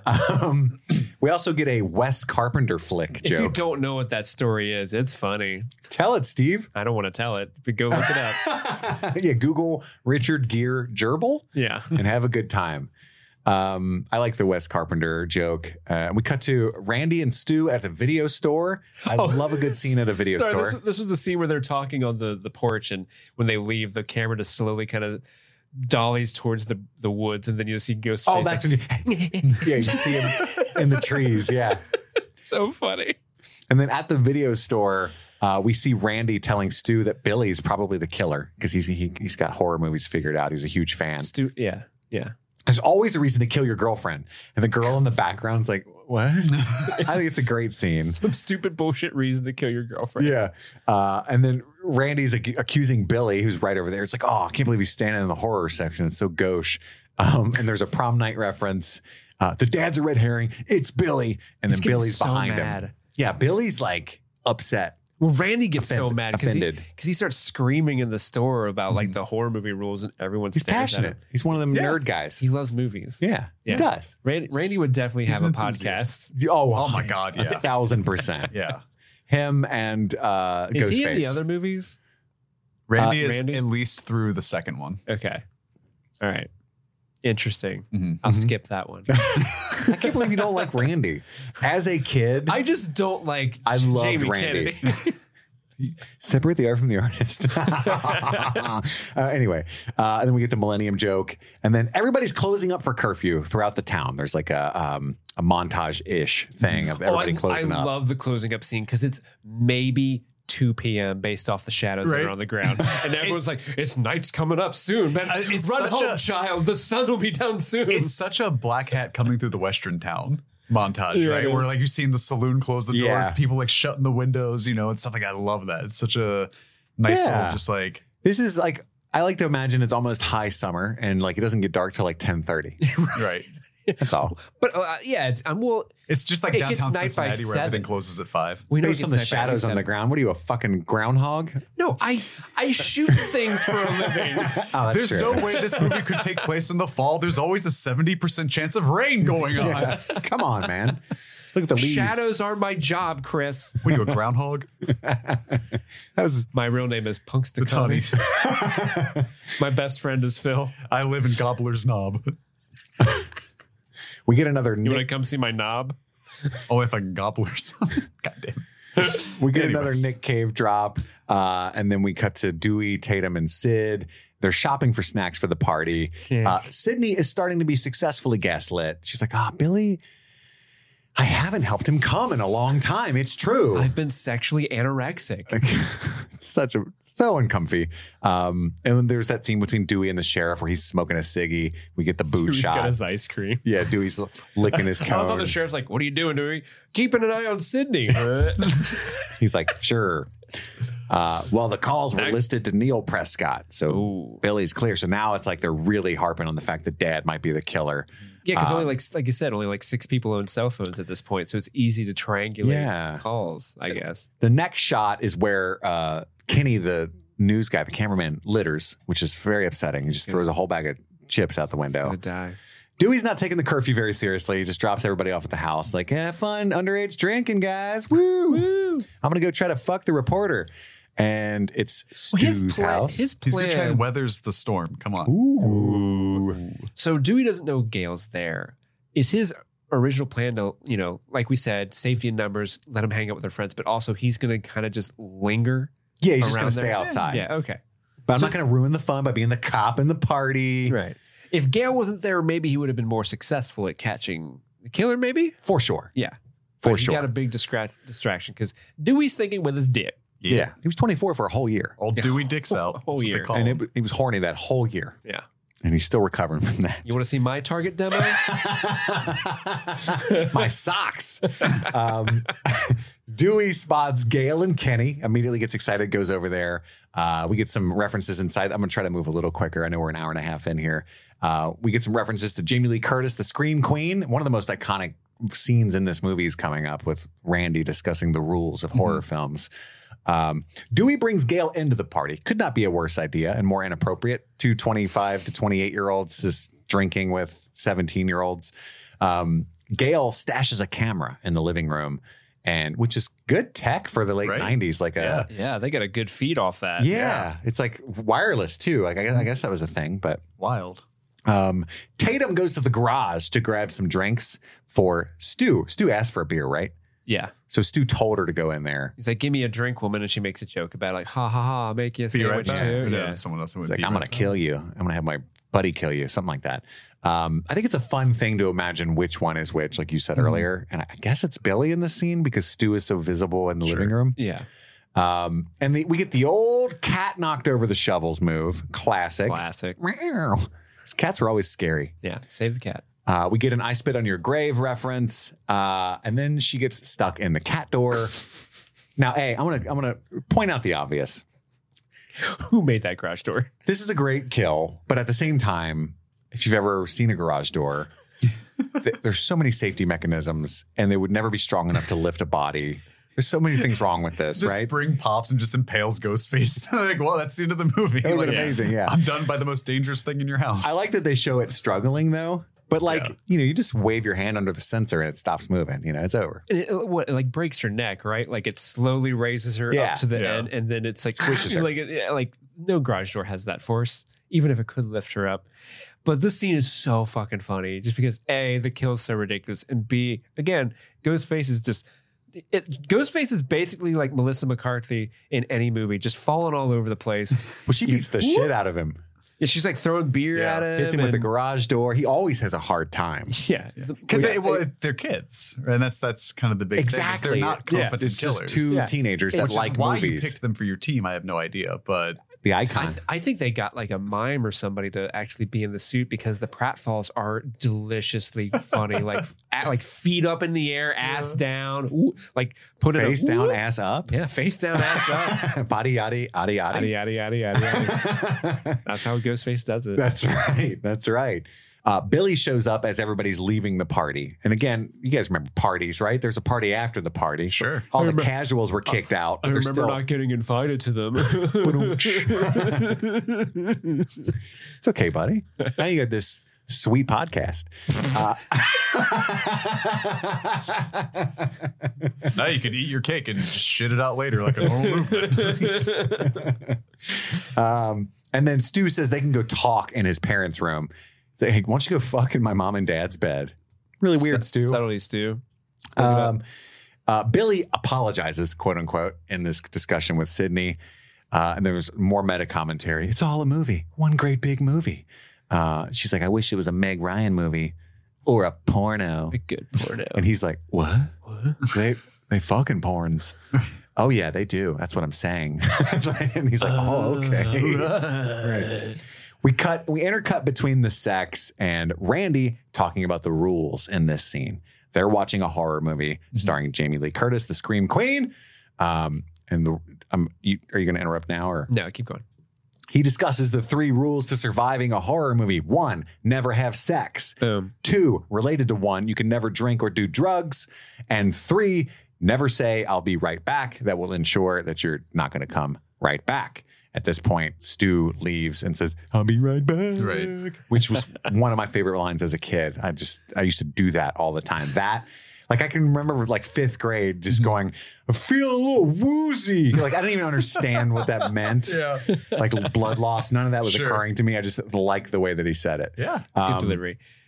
So this is the thing that I wanted to ask. So from here and then a couple other scenes, they keep cutting to Jamie Kennedy on the couch talking about the movie. Yes. People keep getting up and walking in the back. And I couldn't, as I was watching this in real time, I was like, oh, are people like walking in the back and being murdered and no one's just realizing? Obviously, we know what happens to Stu, but there are several other people who walk and just go away. Are they just leaving? Yes. Are they just leaving the party? Yeah. Okay. All right. I think, yeah.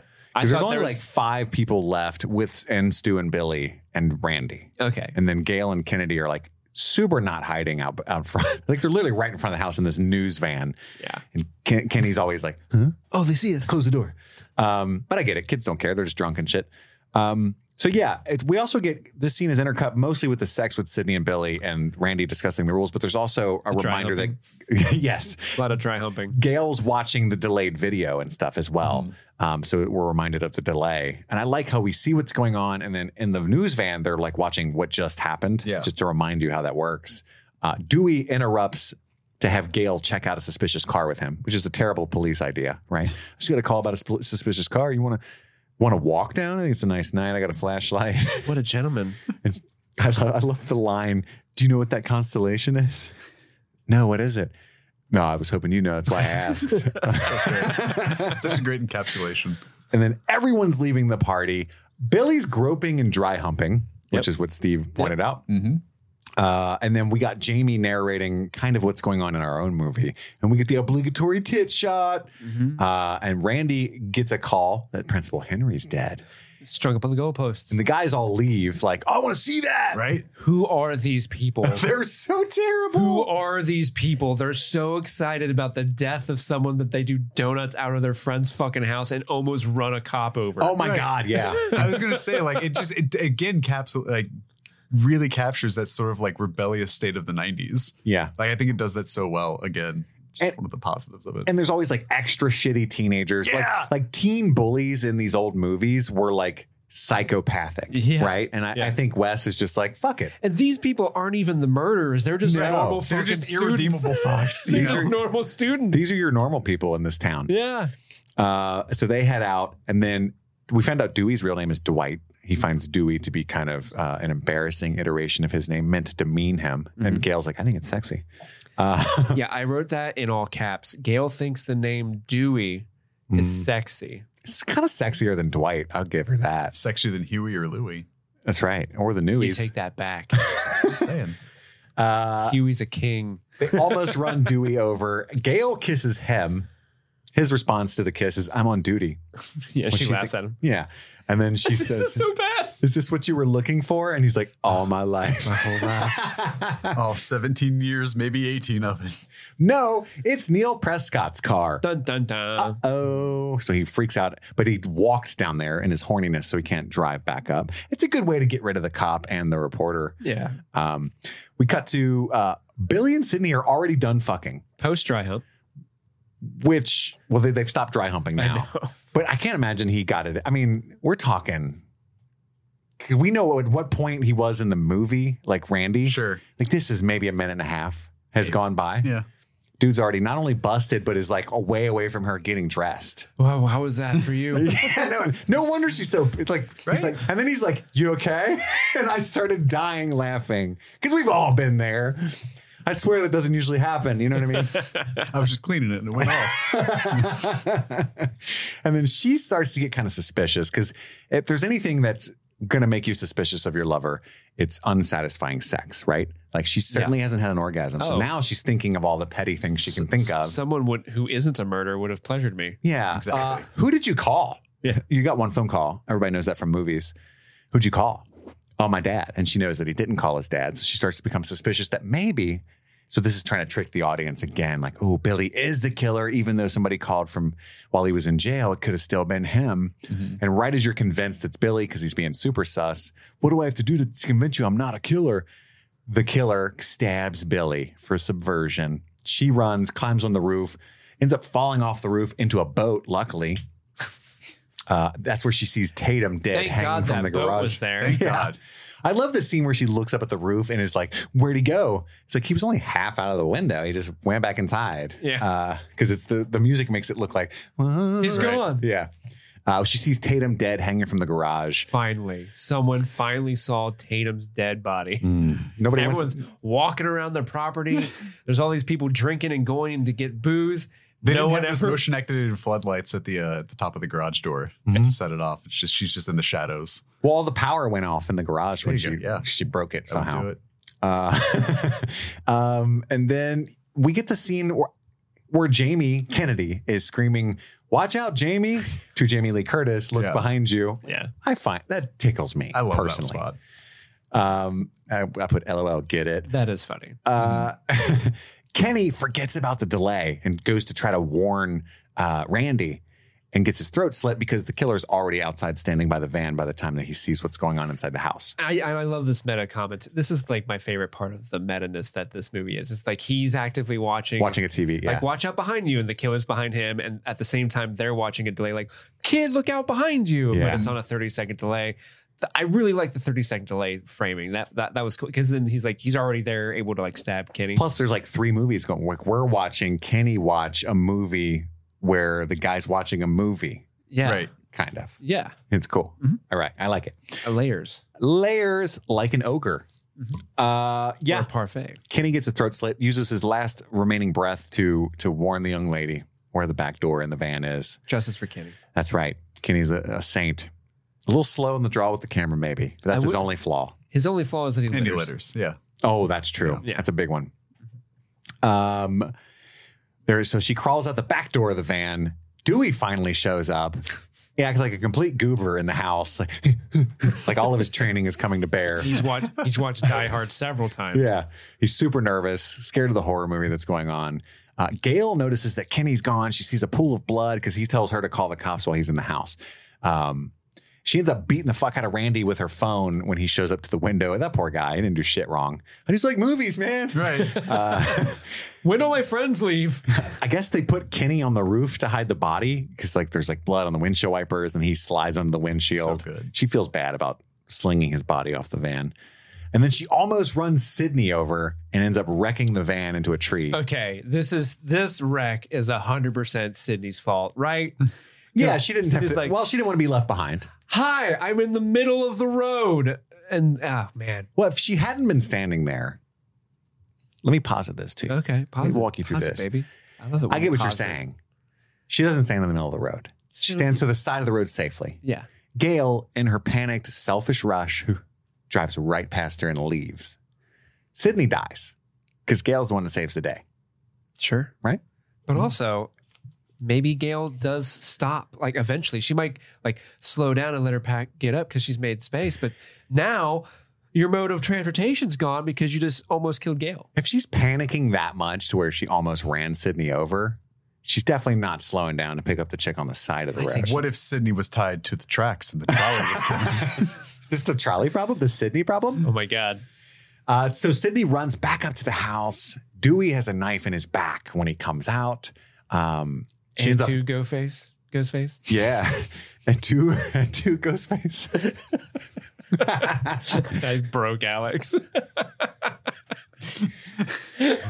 She ends up locking herself in the cruiser. She plays a little game with Ghostface because he's got the keys, so she keeps locking the doors as he's like crawling under the car and unlocking each door. He ends up coming He's in the having a great back. time. Classic move. He's having a fun time. She radios into the cops, the second call to the police that's ineffectual, and then ends up running from the car into the house. Randy and Stu both show up. She says, "Fuck you both," which I thought was a great scene because you think to yourself, this is a horror movie. They use dumb logic. She's going to trust one of them. It's going to be the wrong one. Mm-hmm. But satisfyingly, she does the smart thing. It says, "Fuck you both," and slams the door and locks the door, right? Yeah. And then Billy comes falling down the stairs. Meh. Again, hilarious stunt people. It's so funny watching him tumble all those stairs. You haven't noticed that even though I'm bloody, there's no holes in my shirt. Give me the gun. Which I get. It probably looks like a mess. So he takes the gun from her and then obviously quotes Psycho like you do. We all go a little mad sometimes, and shoots poor Randy. Poor Randy. And we get the famous corn syrup, just like Carrie. And then Stu comes in. He's part of it too. The big reveal. Yeah. The killer. They're both the killer. They're using a voice changer. And then we get the whole climax. I'm rushing through a very important part of the movie. Stop me if there's anything you want to talk about. But they admit to framing Cotton Weary. They're the ones that killed her mother. Mm-hmm. Billy's only motive is he was mad that her mom split up his parents' marriage. Stu has no motive. He's just like peer pressure. He's just there for a good time. Yeah, he gets a raw deal. And then Stu comes back in at some point with her dad. So their whole master plan is to frame her father into being the killer. Yeah, they stab clone each cellular. other. Yeah, as you do. Yeah, clone a cellular, bro. Yeah. Easy to do back then. And then they stab each other. Right. They do stab. That's a good scene too, because they weaken themselves. Because again, it works because they're dumb kids who just are obsessed with movies, right? Mm-hmm. I don't know what their plan was because he's all tied up and stuff. He's not going to look like obviously they're going to cut him free after they kill him. Yeah, I guess it was something where it was going to the whole frame. But detective wise, there's going to be like duct tape residue. They're dumb kids, yeah. But like it's the idea would be to frame Neil not only for like their two stabbings, but also the murders in Woodsboro. What would be the murder of Nev Campbell as well as Maureen's murders? What would be frame Neil for everything. Yeah. Even though they'd already framed Cotton Weary. Because it's the anniversary of her murder as well. Yes. So he would be retroactively pinged for the murder of Maureen. Maureen had a sordid or unsorted affair with Billy's dad, right? And that's why he was like, you broke up my family. Yes. Yeah. Okay. The movie's very clear. Maureen did, in fact, that's canon, like to fuck. Sure. It's just however, you know, if you judge her for that, that's on you. I'm just saying, let Maureen be Maureen. That's right, baby. None of your business. Let people fuck. Been trying to say this. Been trying to say it. They stab each other. We get the giant, don't blame the movies line, which I love. Take that, Lieberman. And then Stu can't find the gun he just set down. Gail has it. But wait, the safety's on. Knocks her out. He's about to shoot Gail. But then they realize Sidney's gone. And Stu keeps allowing this shit to happen because he's woozy. Because Billy's a dick and stabs him 3 times. Mm-hmm. Yeah. She calls them with the voice changer, which I love. I don't always love that she took the time to dress like Ghostface. So dumb. But there's some retribution to it. You know, Batman painted the logo on the building and set it on fire before he saved Gotham from Bane. These things happen. Like, you just got to kind of like let things slide. Batman's a fascist. Yeah. Sidney needed to be a symbol. I watched Blue Beetle yesterday, and there's a line where he screams, Batman's a fascist, which I thought was funny. That line's in the trailer. It made me laugh every time I saw the trailer of the movie. Thank you. Yeah. It makes me feel better. And this is where Stu admits to peer pressure being his motive. My dad's going to be so mad. She stabs him with an umbrella, dressed as Ghostface, and then TV electrocutes Stu, like drops the TV on his face. Dumbest fucking death ever. No, it's great because the movies killed Stu. She didn't open the umbrella after she stabbed him, right? No. See, and that's where you make it the dumbest death or dumbest kill in the whole movie. You stab someone, then you open the umbrella for fun. Well, yeah, that's what you do. Yeah. Has Mortal Kombat taught us nothing? Right. Penguin. Flare. I just thought I was laughing so hard because like I like the poetry of TV killing Stu. Mm-hmm. Yeah. I'm here for it. The fact that a tube TV just carefully fell over a foot on top of him and his hands are up to catch it and then it bursts and electrocutes him. Those tube TVs are heavy. I would buy it. Maybe not the electric. Actually, yeah, they're highly electric. Like they actually. I'm gonna counter that. I think it's the most realistic death in the movie. Okay. Those tube TVs were fucking super heavy. They're not. I'm just saying, if he was. And my dad used to say, because I used to take them apart and stuff.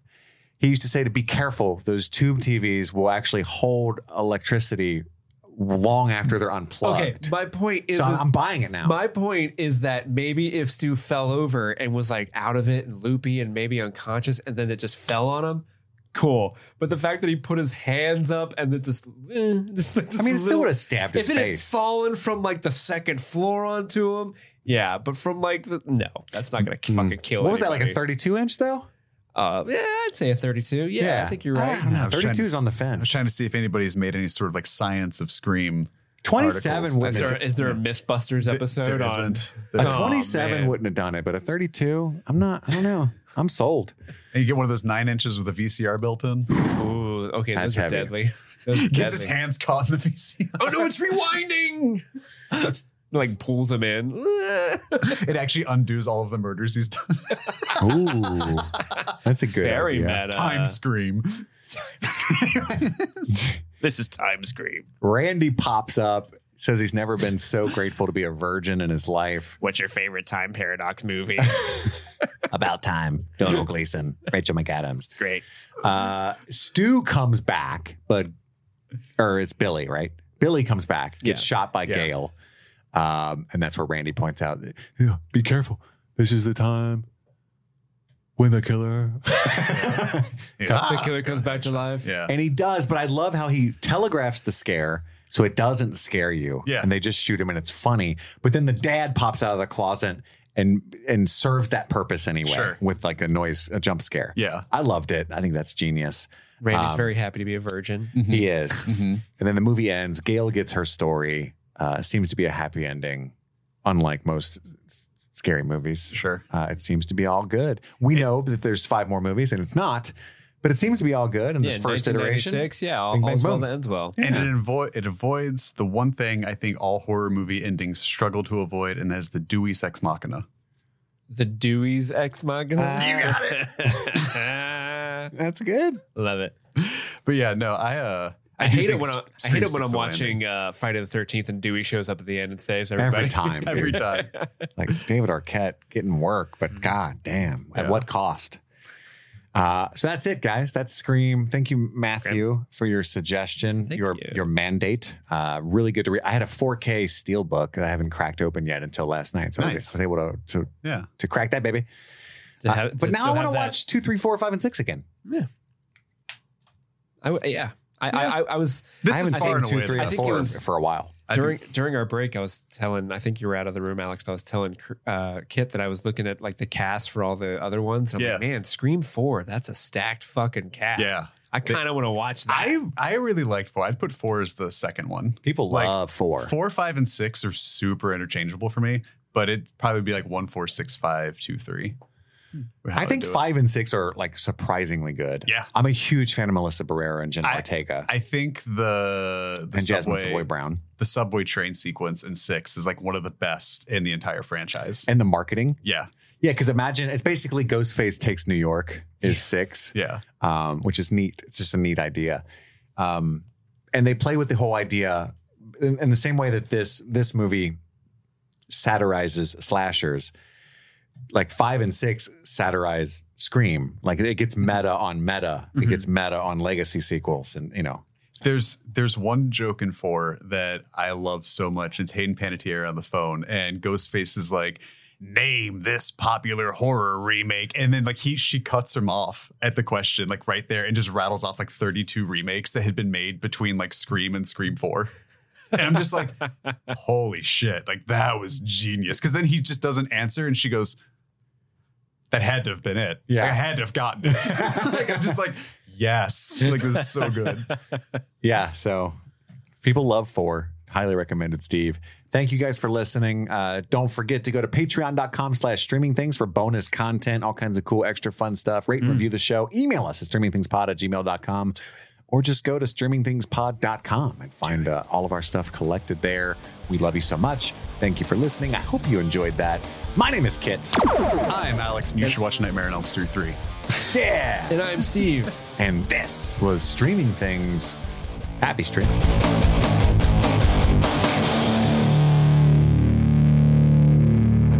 Do you like scary movies? Let's watch them. Let's watch them. Get in here, girl. Make that popcorn. Do you like sci-fi movies? Do you like sci-fi movies? How about you like a fish? Bitch.